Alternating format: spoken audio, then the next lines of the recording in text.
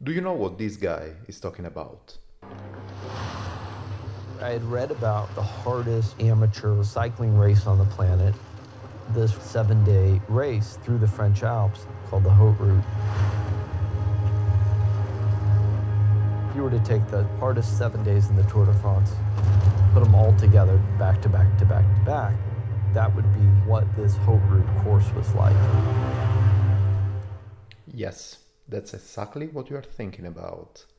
Hello, I am Calamaro, and this is a special episode of The Broomway.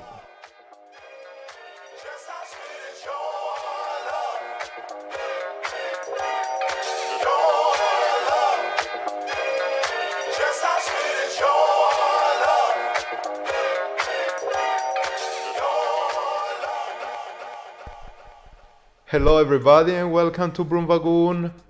Today, you're gonna listen only to people talking about road bike, and that's not me. For sure, that's not me. But the partners in crime this time here on this podcast are only two. That's myself and that's Simon. So if it's not me, it's Simon interviewing a person talking about the old truth. The piece that you listen for sure comes from Icarus, the amazing documentary of Brian Fogel. Unfortunately, it's not Brian Fogel on my microphone or on Simon's microphone. That's really bad. Just let me know if you want actually me to interview him, even if it's a bit complicated. But I will wait. Let's put it on the side. So it's not Brian Fogel, but is another person who actually has a lot of things to do with the old truth. Yes, I'm talking about Carlo Fino, and I'm talking about Simon that interviewed him. These two guys have a lot of things in common. The both of them loves number. The both of them started riding the bicycle not so early in that life, and the both of them are gonna participate to the Old Route next year, the Old Route Pyrenees, while Carlo Fino last year won the Old Route Alps. You're gonna know more about that in this episode that, as I was saying, was taken over by Simon on the microphone. Just give us the feedback that we deserve out there, to me and to Simon. The email is only the same, is always the same. hello@calamaro.cc, that's my email, our email. At calamaro.cc in the Instagram, you're gonna find my picture. And then on Read Calamaro on Twitter, you're gonna find my words. Facebook and all this Facebook bullshit are at CalamaroCC as well. And this episode is, as usual, on Spreaker, Apple Podcasts, Google Podcasts, Spotify, whatever. Whatever. Listen to this episode, share it all around. Carlo, you too, you have to share it because all the people out there need really to listen to your voice talking about your truth, your training, your bicycles, and whatever. So I drop the mic here and I will let Simon take over. There's gonna be a small, as usual, outro from myself at the end. Bye bye. Hello, everyone. So, for this episode, we have something new. Calamaro won't be presenting this episode, but it switches to me for various reasons. Mainly because we have a different kind of guest compared to what Calamaro is used to. And the peculiarity it is that it has a very simple name. Hello, Carlo. Hi. Hello, everybody. We are here with Carlo Fino, and yeah, it is a name that Calamaro surely can pronounce very well, so we chose not to make him do it. How's it going, Carlo? It's all good. Yeah, thanks. Yeah, it's all good from the West UK.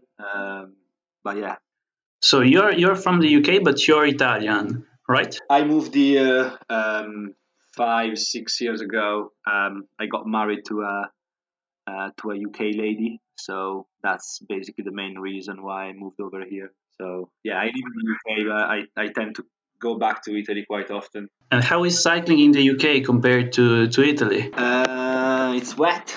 It's windy. But yeah, no, it's okay. I actually quite enjoy it. Obviously, you have got the winter becomes more of a deal over here because where I'm from in Italy, I'm from the Alessandria region, and we've got Liguria very close to us. So even in December, January, you can always kind of like train if you want. You just get the car, go to Genova, and ride down there. Whereas here is no, like November to February, those 3 months, you can just forget about the bike. I mean, these people go outside anyway, but I don't really, I don't really get them that much. It's too hard. Yeah. You really have to be a real man. You have to be a real man to do it. I'm not there yet. Brits are a different category. Yeah. So a step backwards. So you're Italian. How old are you? How long have you been cycling? Are you part of a team? Do you ride solo? What can you describe yourself as a cyclist? Okay, so I'm gonna be 35 in a few months. I started cycling quite late. I used to play football for a long time, like when I was a teenager and a kid. So I started in 2013, and then I very very quickly got the disease, the addiction of cycling. So then from there on, in 2014, I remember I bought my first power meter. I know you will be very, very keen on the topic. Yes. That's a very big point in favor for you. Well done. I totally agree with you. I mean, Calamaro should really get a power meter. You have to convince him to get one.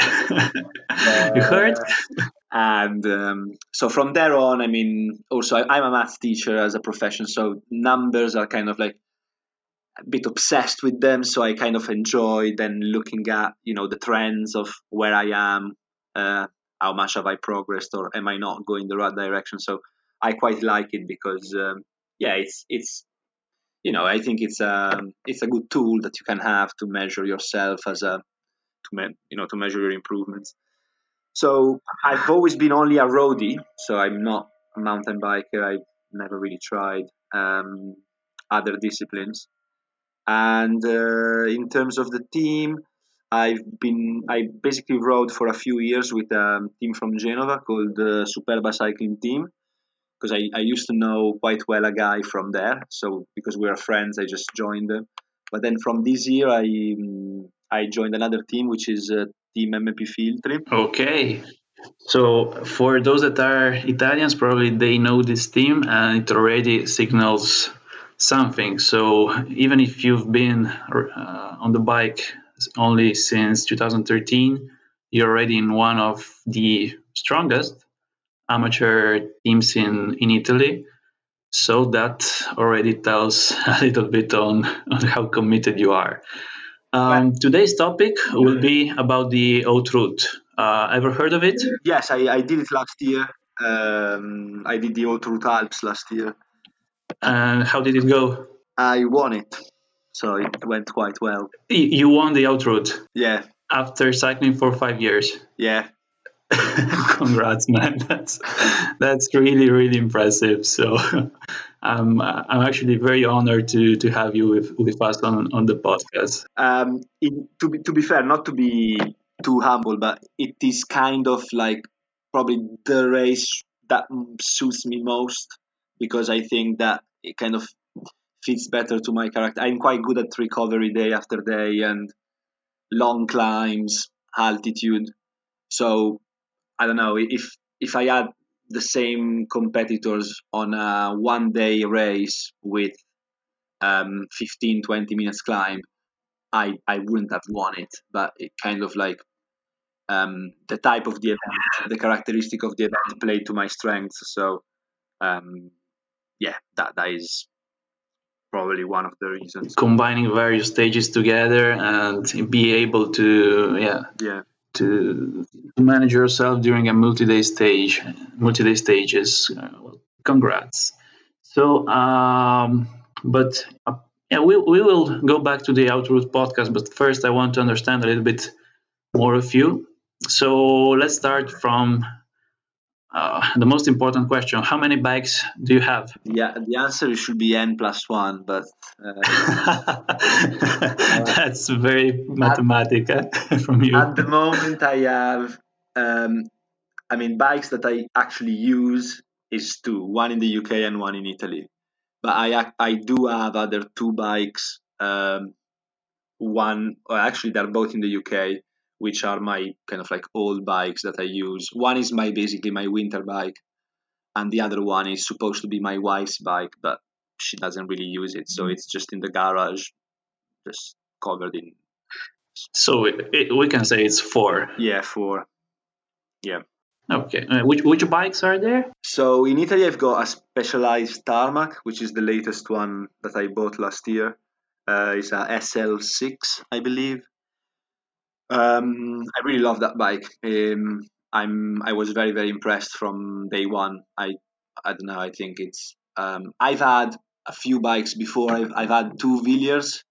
I know you're from Trieste, so Yes. even though it's not from Trieste, is it? Because they're them from Veneto, aren't they? Correct. It's not from Trieste. It's from northeast Italy, but the name brings back the memories of Trieste. So it is Viva l'Italia libera e redenta, isn't it? Yeah, I think Something so. like Yeah. that. So I used to have the 07, but then I sold it back. I traded it back, and I got the 110R, which is the model that I currently use in the UK. I also like that bike a lot, but then when I kind of like try the tarmac, I would like to be pro Italian products, but I think that it's one step forward in terms of stability and compliance and things like that. I really love that bike. Also, the aesthetics are nice, but it's a very very good bike, I think. Which one is your favorite then? I would say the tarmac is my favorite bike. And another big question: disc brakes or rim brakes? Well, that would be a biased answer because I never really tried disc brakes. I had it on tourism, those hybrid bikes. Probably because of the low quality of the overall bike, they tend to rub a lot against the patches of the brakes. So I never quite felt at ease going these brakes. I've always been a bit afraid that they wouldn't work as well as the other ones, or they would be just a little bit more complicated to use. So I never really tried them on a like a high level disc brake.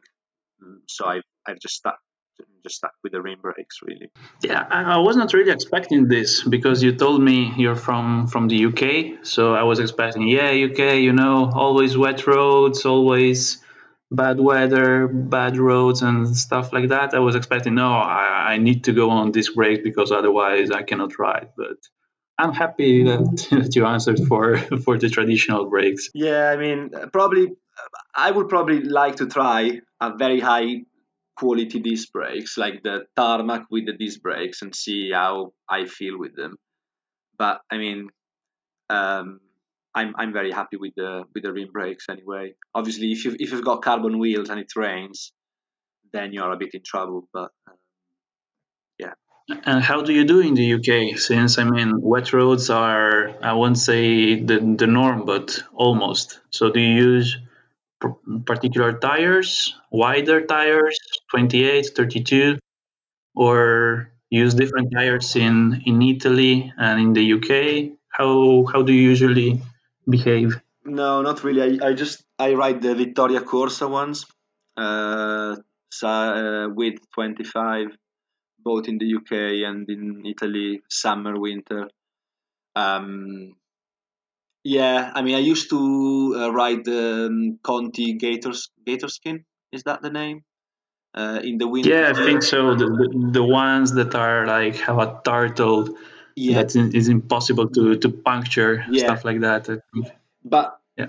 I tend to I think that the grip is much lower on those ones. So yes, you don't have punctures, but it's a bit more slippery. So I'm pretty happy with the Vittoria ones. I mean, you're always gonna have those. If you ride 15,000 k per year, you're gonna have 3 or 4 punctures. So you're just gonna have to cope with it and just be prepared. One thing that I hate is the new Mavic UST ready rims, for which is basically impossible to change the clincher. It because they are UST compatible, so the tubeless. If you still ride them with the inner tubes, it just became way more complicated to get to change it, because obviously it has to be much more.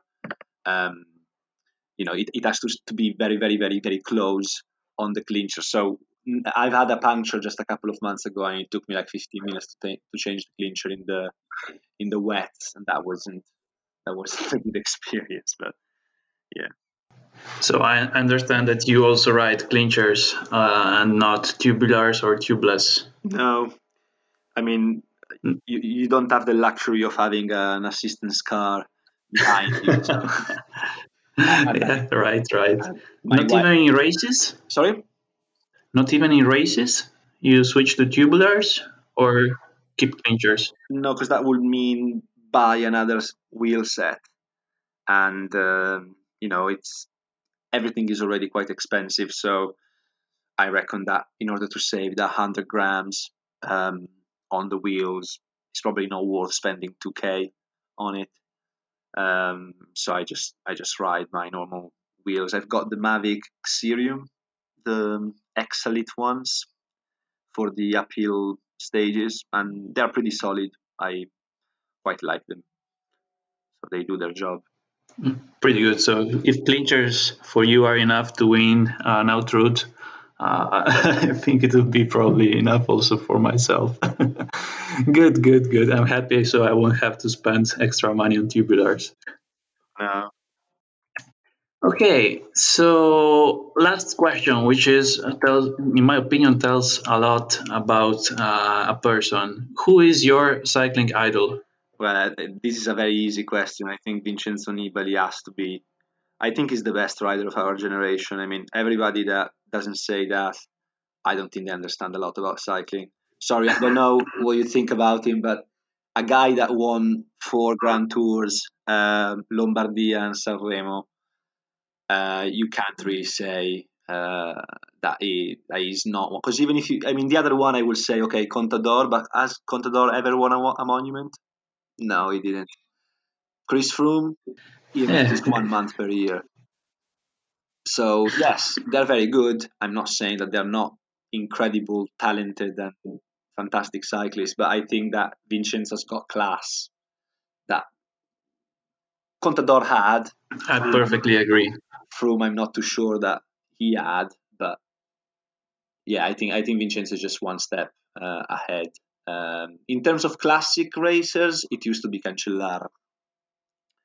So 1 day races, Cancellara was my favorite, and yeah.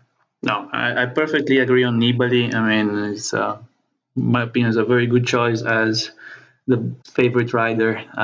For myself, I'm a little bit biased because I'm half Slovene, so I really like to follow what is Roglic doing right now, and Mohoric. I really like Roglic as well. I mean, he's just a different kind of guy who came from something else, jumped full gas into cycling, and is doing insane things. And he's got a lot of panache to him. He attacks, doesn't give up. He's crazy. He just goes down. Well, I guess that he's Yeah, not afraid of that's speed. actually similar to Nibali for some aspects. He's happy to go. Even if probably the class of Nibali is a level above the others.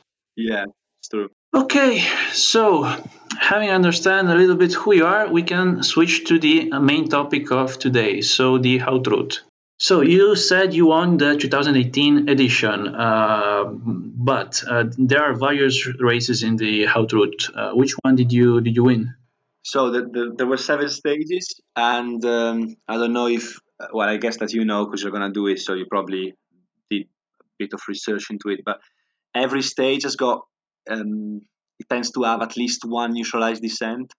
So they stop the chrono and then they start it again at the bottom of the descent. So even a stage, you could have two.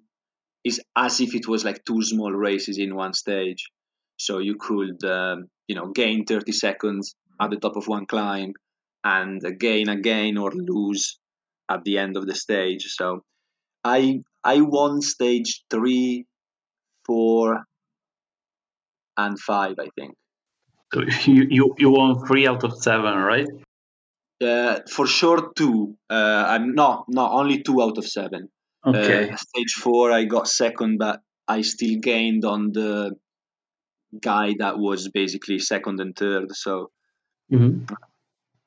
But this was the outroute in the Alps, in or the was Alps, it the one in the Alps? in the So Alps. everything was happening in which area?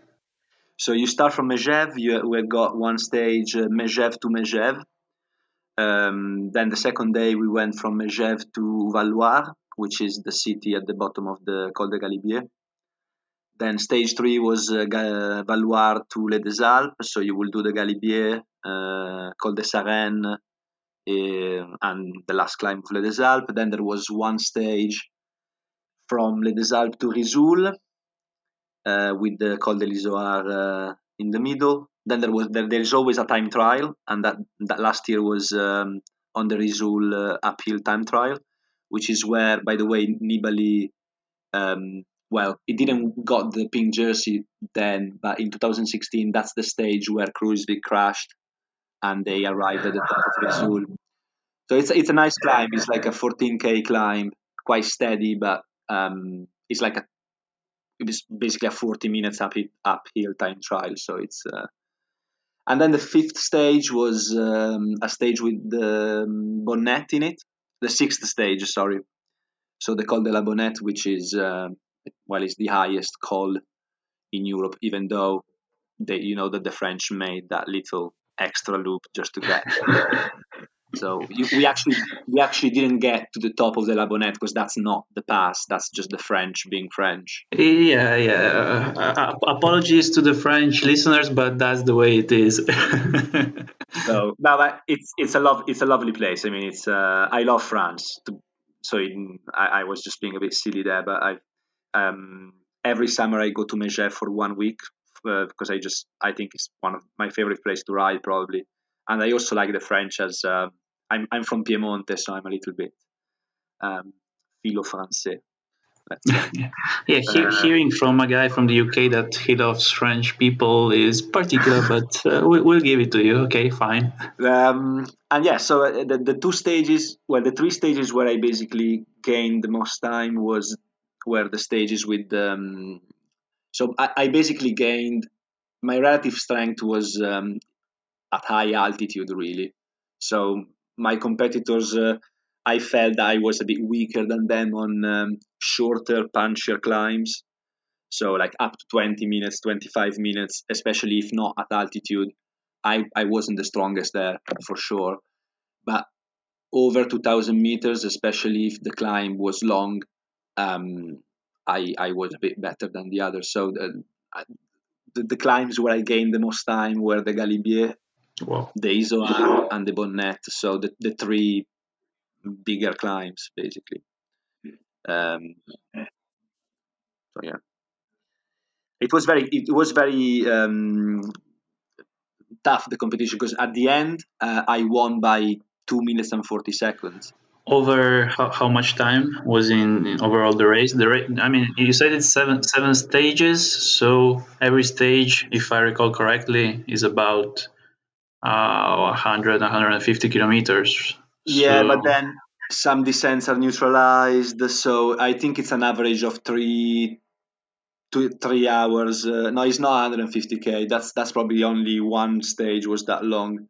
On average, I think are between 100 and 120. So you would have 3 to 4 hours of racing per day. I think in total it was 20 hours of racing. yeah, for the first guy that crosses the line, I mean, for myself, it will probably be around 25 or even 30. So I don't know. I mean, nah, no. Within an hour, there were quite a lot of people. I now don't quite remember the exact standings, but I remember that Tristan, which is the guy that got second, was 2 minutes and 40 seconds away from me at the end of the seventh stage. Yes. and what's the best memory that you have from the race? So was there a point where you felt like you could really win it, or also on the opposite side, was there a moment where you were, I don't know, having you were bunking, or you were in so much trouble because, I don't know, you punctured or you finished food and you were really thinking of giving up?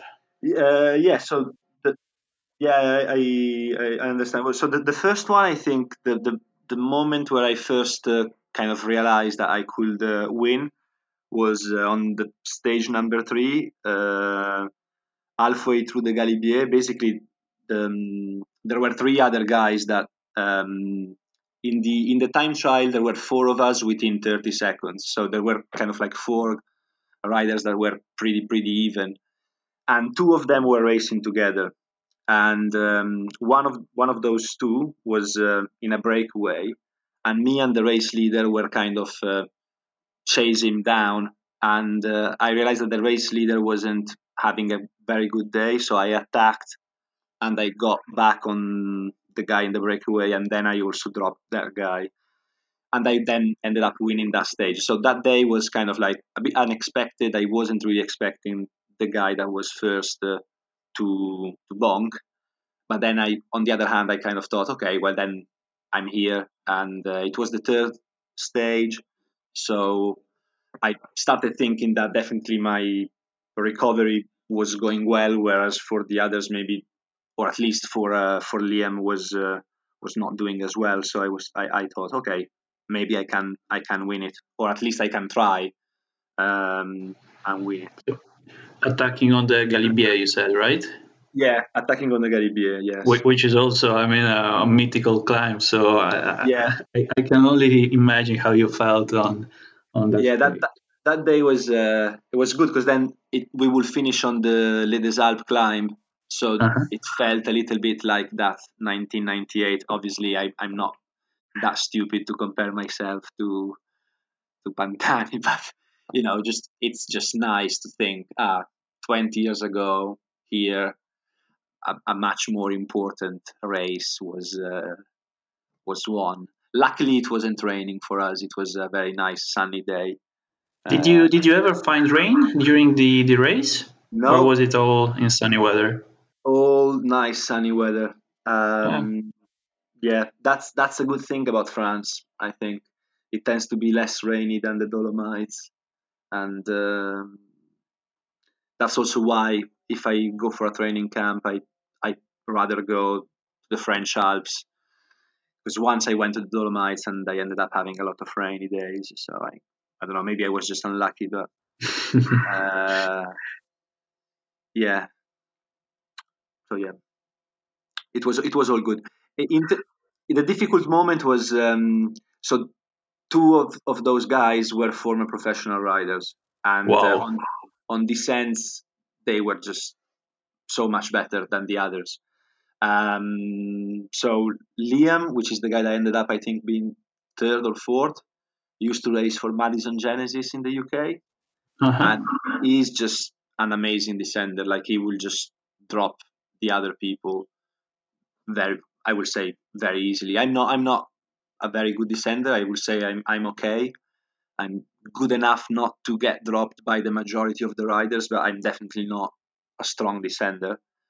And him and Tristan, which is the guy that was second in the standing, they dropped me on the descent of the Col du Vars, and I basically started the bonnet with a minute and a half from them, and there I think it was the key moment because instead of giving up and thinking, okay, they are gone, I just kept riding I looked at my numbers, and that's also why I think a power meter is good. I knew I could do 330, 340 watts for, let's say, just over an hour. Then obviously you have to take into account altitude, so it then became 320, 310, maybe at the top of the climb, because obviously you go up to 2,700 meters.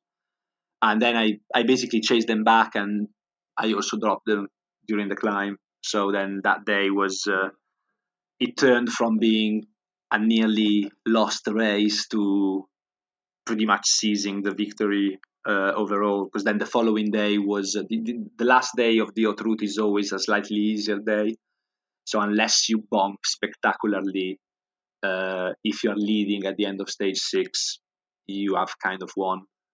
the race. Amazing. So on the let's say last important climb, you were chasing down, let's say Dumoulin style, looking down the power meter in the computer and maintaining a steady pace to maximize the effort. Yeah, pretty much. And yes, I think that in that circumstance, the power meter is really key, because obviously, if I hadn't had one, I would have been tempted to go too hard too early. Which is, by the way, what they did, because they dropped me, they just thought, okay, let's just go full gas. And there was a guy that a French guy that he wasn't racing, which I turned out to become friend with him. That he was going with a car over the climb, and he was saying, "Avanti il so fond," which means they are going full gas. Just go your pace, because they're gonna have to slow down, and that is what happened. So I just said, okay, I'm gonna ride my numbers. I'm gonna be consistent, and if I get them back, I get them back. If not, that's the best I can do anyway. So I can't really be upset. I mean, I couldn't do more than that. So I love hearing this, because to me it means that you won the out route by using your brain, in fact. So knowing your limits, knowing what you are capable to do, and pushing the best of your capabilities, and not getting influenced by what's happening around you. So big props for that. I reckon it's not very easy to do once you are under pressure, and you are also physically and mentally under a big burden of pressure. Oh, thank you. But I mean, it obviously opens a big question in terms of you and the debate with Calamaro. Like, for example, people think that in order to make races more spectacular, you should ban power meters.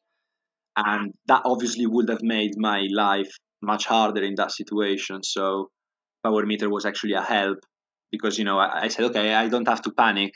But then having the power meter allowed me to say, okay, I don't have to panic, but I need to know that I'm going to the maximum I know I can sustain. And without a power meter, it would be harder to gauge that effort. So if you look at, for example, how Sky won the Tour, you could probably argue that, especially at that level, with people that are not only intelligent but they're also trained to do it on a daily basis, then that could maybe spoil a little bit the spectacle, for at least for the viewers. Obviously, I mean, it's a big topic. It's I get that people don't like power meters in races, but yeah. No, I perfectly agree with you on this. So, I mean, from my point of view, in professional racing, since it's also a show, and something that needs to have some media needs to be spectacular.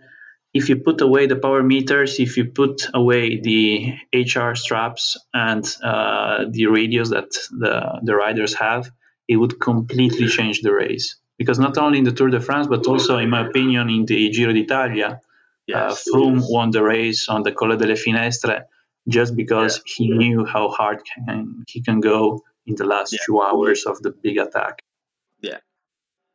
Then obviously you have to have the engine to do it. But yes, I agree with you. Okay, so going back to your victory, then, how do you train for the Hout route, and how did you train last year for it? How also do you plan your season with an event like that in mind? Yeah. So because I live in the UK, but I don't really race over here. I tend to do my races when I've got holidays.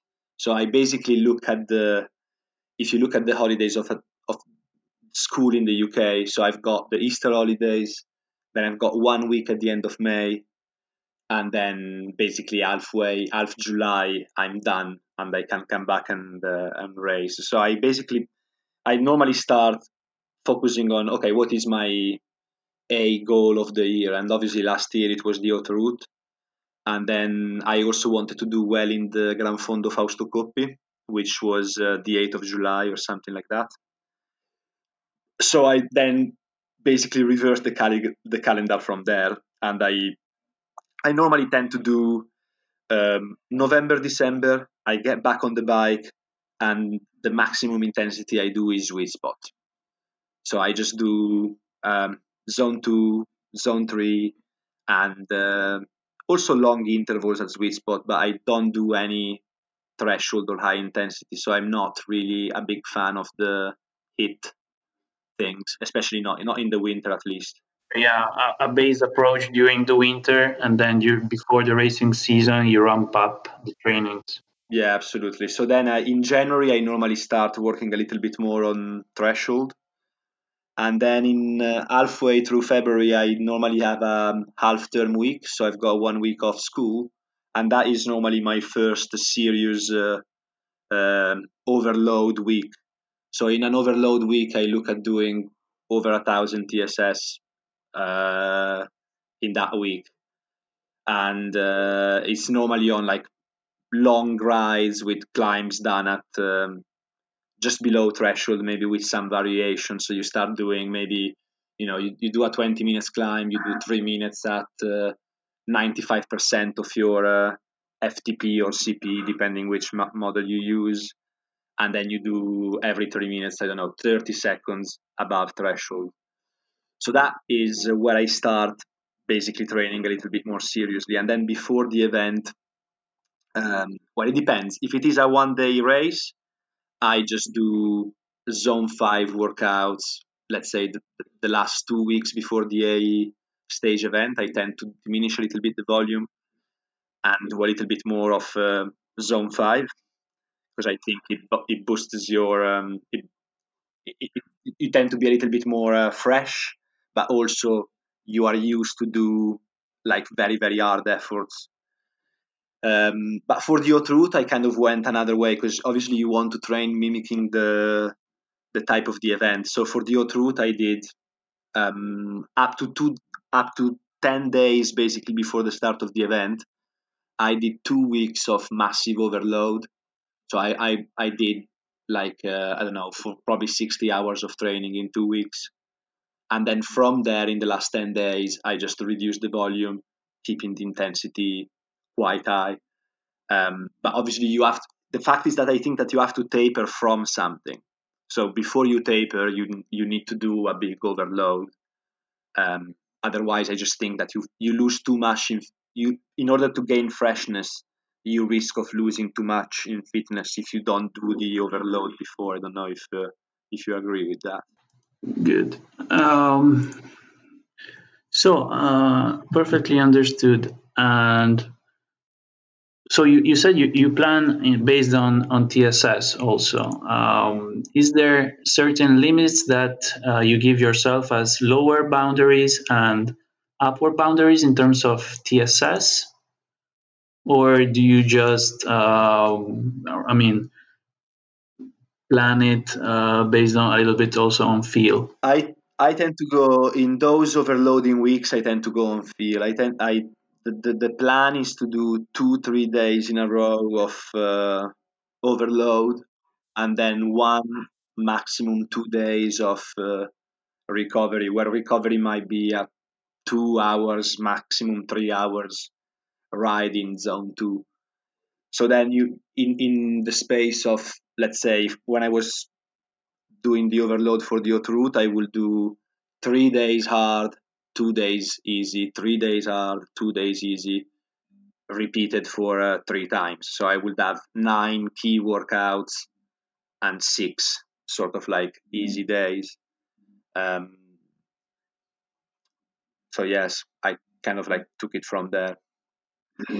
In terms of numbers, in that overload week, I was doing over 1,000. I would say 1,200, 1,300 TSS per week. On a recovery week in January, I can go as low as 400, 500. You just spin your legs and you don't do much. It changes a lot over the season. A small, really small kicked in from my side. There was a small problem with Zencaster here, and I think that we missed. Actually, I think I was post-producing it, and we missed the question from Simon. It's pretty clear. They were talking about nutrition and what to eat before a race, before a ride, if you have to carb load or not. Then from now on, there's gonna be Carlo talking about nutrition and Simon asking him about carbs, about proteins, about how to eat it, what to eat it, and how to deal with weight and the bicycle. Go on, enjoy it.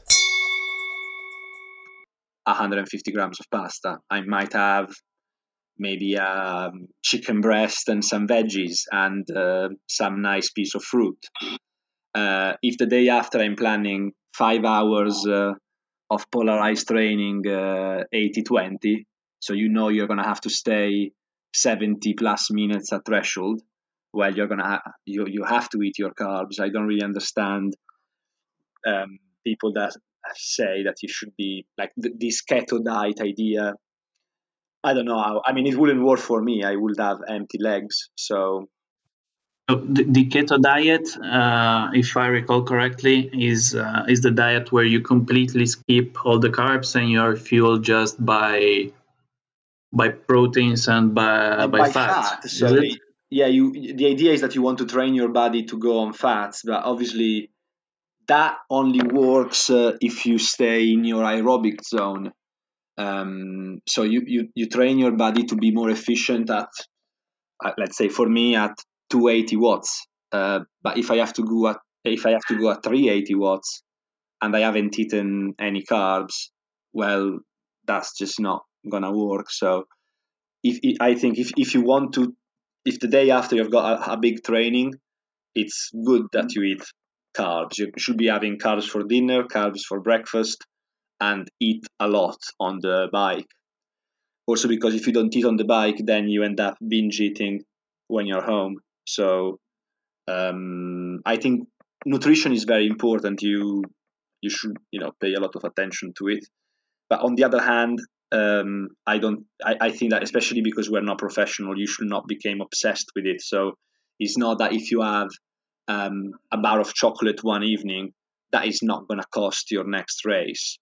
Obviously, you can't have chocolate every night, but there has to be a balance. You can't just starve yourself and become like a monarch. Yeah. So you mentioned that at 280 watts you're still in your aerobic zone. So this is, you weigh something like 66, 67 kilograms, right? Yeah, at the moment, yes. Race weight is 65. So also, if I can ask you, what's your critical power or FTP to have an idea? Okay, so the last critical power. So critical power, if the people that do FTP are listening, it's slightly higher than your FTP because critical power is not necessarily going to be an hour of length. It's more like half an hour, 40 minutes. But like the last test I did, over 40 minutes, I did 370 watts. So just one climb. That's insane, man. Before the episode, I had a little bit of self-esteem. Now that I hear these numbers, I'm completely off. So I guess this weekend I will just unplug the power meter, go on my TT bike, and look at the speed. Preferably downhill. It also depends on your power meter because there's like for example, if I'm on my winter bike and I've got stages, that normally reads 10 to 15 watts less to the quark. So all these numbers, I mean, it's more the consistency, with your power meter than actually the comparison with someone else's bike, because maybe his power meter overestimates or underestimates. But yeah, I reckon that I'm in that ballpark. So I would say yeah. So I mean, there might be a 5% maximum plus or minus, but let's say those numbers are huge, man. Good. Okay, so yeah, I have to work on my self-esteem again. Oh man, I was so happy for this interview. Last interval went so well, and now everything is gone. Okay. New motivation for me. Instead, one more thing that I want to ask you regarding diet, and in particular, close to races. The days before the races, what do you do? Do you make a huge carbo load? Do you eat completely normally, or you change anything? What do you do? No, again, I think it depends on if it is a 1 day event. Let's say Fausto Coppi Gran Fondo, which is a 6 hours ride, and that's it. You might not want to do more than 1 day of carbo load. Like 1 day could be enough. So you just like maybe Friday evening you eat pasta. Saturday you have got fairly. You just skip proteins and just don't eat fibers the day before, because then that is just gonna potentially make you, you know, having stomach issues or just swell your stomach and things like that. So I will just stick to carbs the day before. Just have pasta, rice if you like, quinoa, porridge, whatever, but potatoes. But I will stick to carbs. Porridge came since the moment you moved to the UK, yeah? Yeah, I never touch that stuff. I just that, but I know it's very good. Actually, oatmeals are supposed to be because it's also low in the glycemic index, so they are supposed to be like a slow release of carbohydrates rather than having the glycemic peak and then go down. But yeah, for the oat route, And during the race instead? during the race, bars, first half of the event, and then gels. Um, Also because when you're really pushing, you can't really eat, so you can just drink your calories. So I will put some. I'm a big fan of syrups, so I will have, instead of having like maltodextrin in my water bottle, I have Amarena syrup. It's So my that's a good tip. I will certainly try this one. Yeah, I also like the Amarena stuff. It's So lovely. yeah, that's a very good tip for me. Thank you. Yes, and then supplements. I don't really do them. I mean, I like sweets, so maybe after dinner, instead of having a piece of chocolate, I have a nice protein bar. So you know, just to substitute a dessert and make it like healthy. Um, so that's pretty much what I do in terms of supplements. I stick just to normal foods with the occasional protein bar as basically a dessert substitution. Really, that's what it is. But do you also count calories Nah. about what you eat, or you just go a little bit on feel? I mean, if a day you had a big effort, you take a bigger portion of pasta or porridge or whatever, or you are very strict and you say, okay, I have a maximum of 3,000 calories to eat during the day because I made only an effort of 1,200 calories And and I go want here. to maintain. No, I get you. I mean, I don't count them, but in the back of my head, I'm kind of counting them.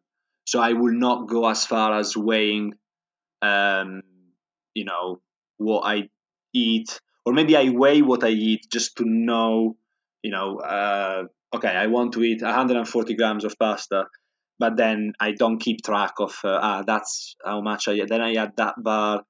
I just kind of go on feel, but you kind of know how many calories you have consumed during the day. Just read the back of your food stuff. So I will say I'm 50-50. I'm not a maniac, but also I'm not kind of like completely oblivious. Um, and so it's kind of like 50-50 there.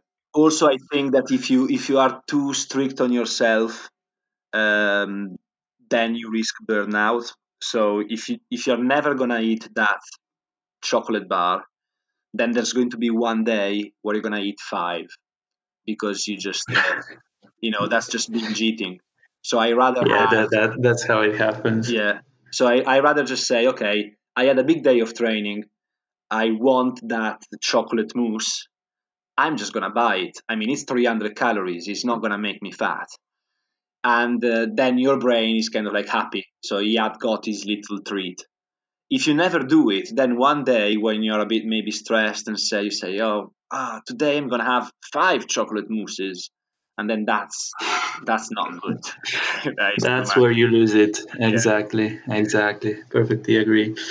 And you also on proteins, do you count them or do you just make a mental check that today you had, let's say, I don't know, what's your target? If you target like 2 grams per protein per kilo, 1.5, 1, or just some?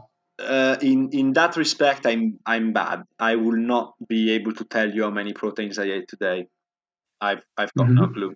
You try to insert them with the protein bar and stuff like that, right? Yeah, but I truly get that that is a rookie approach. So I'm not good in that respect. I probably have got some room for improvement, and I'm definitely influenced by my Italian background. So I will say pasta is pretty much almost every day I have pasta, either lunch or dinner.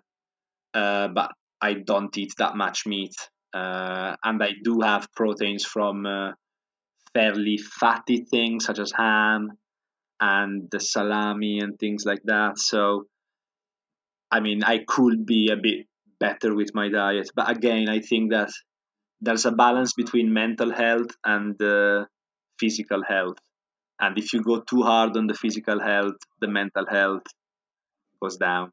Perfectly agree on this. So even because we are at the end, also you have almost professional level watts, you're still an amateur, and as you're telling me, you managed to find a pretty good balance in the things, which is, in my opinion, crucial for also enjoying cycling. So since it's not a job for any of us, it has to be something that gives you pleasure. Yes, because you've already got one job that makes you stressed. So if you add another source of stress, then what do? You go mental. Yeah, it's over.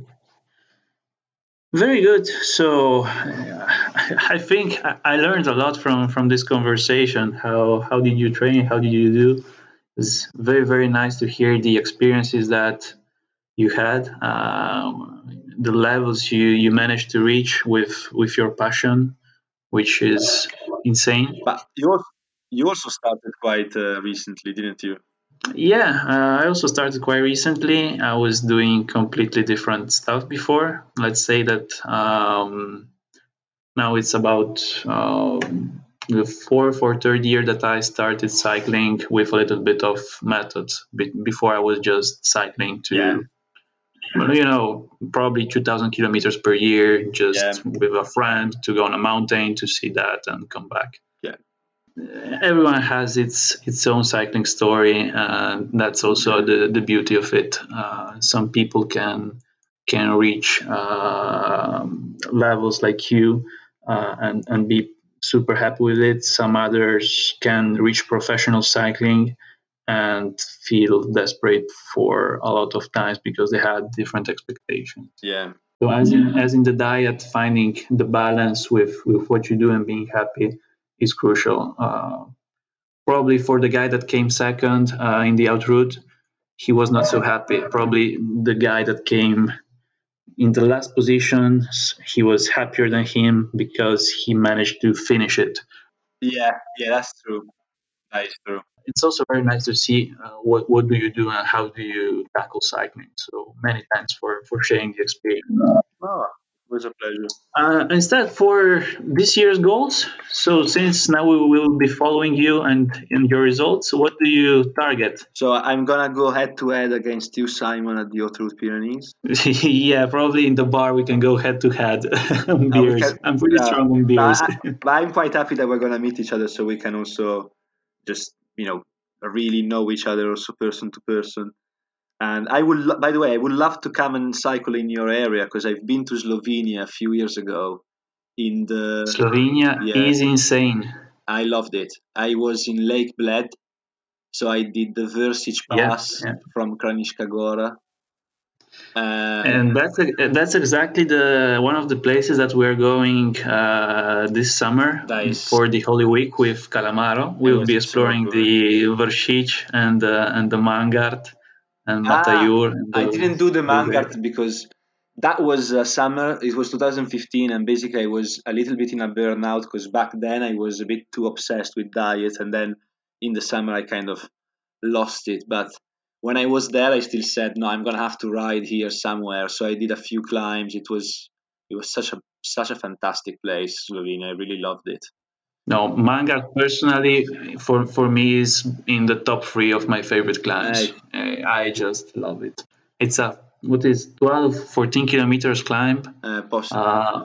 Yeah, something almost stable at 9-10%, and you come at the top and you see the whole valley below. I have to go. I really want to go to the Holy Week now. Just to do some more because I only went once in that direction. The other times I was more in the Bled area, so I will do climbs just like a few kilometers. I would say east from the Mangal that you're saying. But I really loved it. I think that after Megève was probably the place that it was a surprise because I wasn't expecting it to be so spectacular. It was just perfect. Not a lot of people, new roads, good tarmac as well. The Isonzo Valley. I don't know how to say that in Slovenian. It's the Socha Valley, but Isonzo is pretty fine. It was amazing. We did the rafting there. You can drink the water of the river. I just loved it. Loved every single second of that holiday. Just never make the mistake to make a few wrong turns and find yourself going up the Zoncolan, because that was a pretty bad experience. I mean, if I do, you have to tell me which gears. I've got 3630. Do you think it's enough? With your wattage, probably yes, but you'll be going 65 RPM. It's borderline, I know. It's that's an insane climb. Yeah. Just okay, but that's a different story. So this year we will see you on the out route in the Pyrenees. Yes, I'll do Pyrenees and Alps, so 2 in a row. I don't really know how it's gonna go, especially at the Alps. I reckon that I will be a bit knackered. But basically, the haute route had got, for the people that have already done the haute route once, you can buy this Infinity Pass. So with basically a little bit less than the money that one haute route cost, you can ride as many routes as you want for 1 year. So I got that one, and then I'm gonna do 2, the Pyrenees and the Alps. So basically, one is for free. You still have to pay the accommodation, so it's not for free, but you don't pay the actual fee for the race, which is pretty cool because it is very expensive. So so best of luck for bringing home also this year out route. And I will certainly meet you in Spain. Is it Pyrenees? I think it's still France. France, Spain. Yeah, France, Spain. Okay, yeah. I think we are probably crossing into Spain a couple of days, but I'm not too sure. I think it's mostly in France anyway. We will see. So my logistics is still a little bit behind regarding the out route. I will have to figure it out very soon. I'm gonna have to study Pyrenees. Great. Many thanks for sharing your experience. It's been a pleasure. It was very good. I really enjoyed it. Thank you, Simon. Best luck for the out route. Ciao, ciao. Thank you. You too. Ciao, ciao. So great and enjoyable episode. What do you think, people? I think it was great. I really loved actually the lightness that they used to talk about one of the toughest bicycle race for amateur cyclists in the world. Obviously, it's all about competition. All these people are really mad with numbers and bicycles, with numbers and weight of the bicycle and nutrition and weird. I didn't understand they were talking about critical power. FTP, whatever. I'm really not familiar with this thing, but I'm familiar with cycling and I want to make a small comment. People, don't go out there never anymore saying that Chris Froome, is not a talented cyclist. First of all, he really fought super hard to get where it is. He won 4 Tour de France. He got 3 Grand Tours in a row. He really deeply helped Bradley Wiggins winning a Tour de France, where he was for sure the strongest one uphill. He made magic things on top of the Zoncolan and on top of the Colle delle Finestre. Do we have to add something? He won a couple of gold medals at the Olympics, world titles, whatever. So don't say it anymore. I can understand that you really like this kind of, I don't know, pomposity talking about Italian riders and whatever. But please, stop saying this thing. And he's an Italian guy who is saying this thing. Anyways, I know that they were teasing me, and they were teasing me for the biggest part of the episode. Anyways, I hope that you enjoyed it, and my only, let's say, critic feedback, like the one that I wanted to listen from you, just write down at hello@calamaro.cc. That's my email. CalamaroCC on Instagram, CalamaroCC on Facebook. Read Calamaro on Twitter, Spreaker, Spotify, Apple Podcasts, and Google Podcasts. Out there is this podcast living. And you have to click the button and share with all your friends. Carlo, you have to do it as well, because I believe that your comments there were pretty enjoyable, and everybody must listen on a guy that won the whole truth in the Alps. People, I will leave you here, and maybe I want to say another thing that is pretty important. At the beginning of this episode, there was a small reference to Icarus. It is the documentary of Brian Fogel on the Haute Route.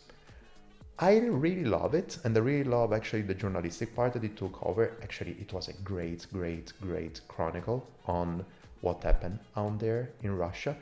But I believe that for me was pretty interesting also the first part. So Brian, I would say, why don't you go on and make a documentary out of the Haute Route, following the rider, riding yourself, and see what's going on out there. I would enjoy it super very much. And maybe tomorrow, I think that I can do, I would love to come out there and ask you to be part of my podcast. I have seen that you have been in Lance Armstrong podcast, for example. Why don't you come here? People, if you want this to happen, write me or write Brian, rather. Write Brian Fogel, and then we can have it here on my microphone or on Simon microphone. Well, I will talk to you next week, people, and Haute Route people out there. Why don't you open your door and let Brian make a video documentary about you, or myself interviewing you, as I asked already. Well, talk to you next week, people. Bye.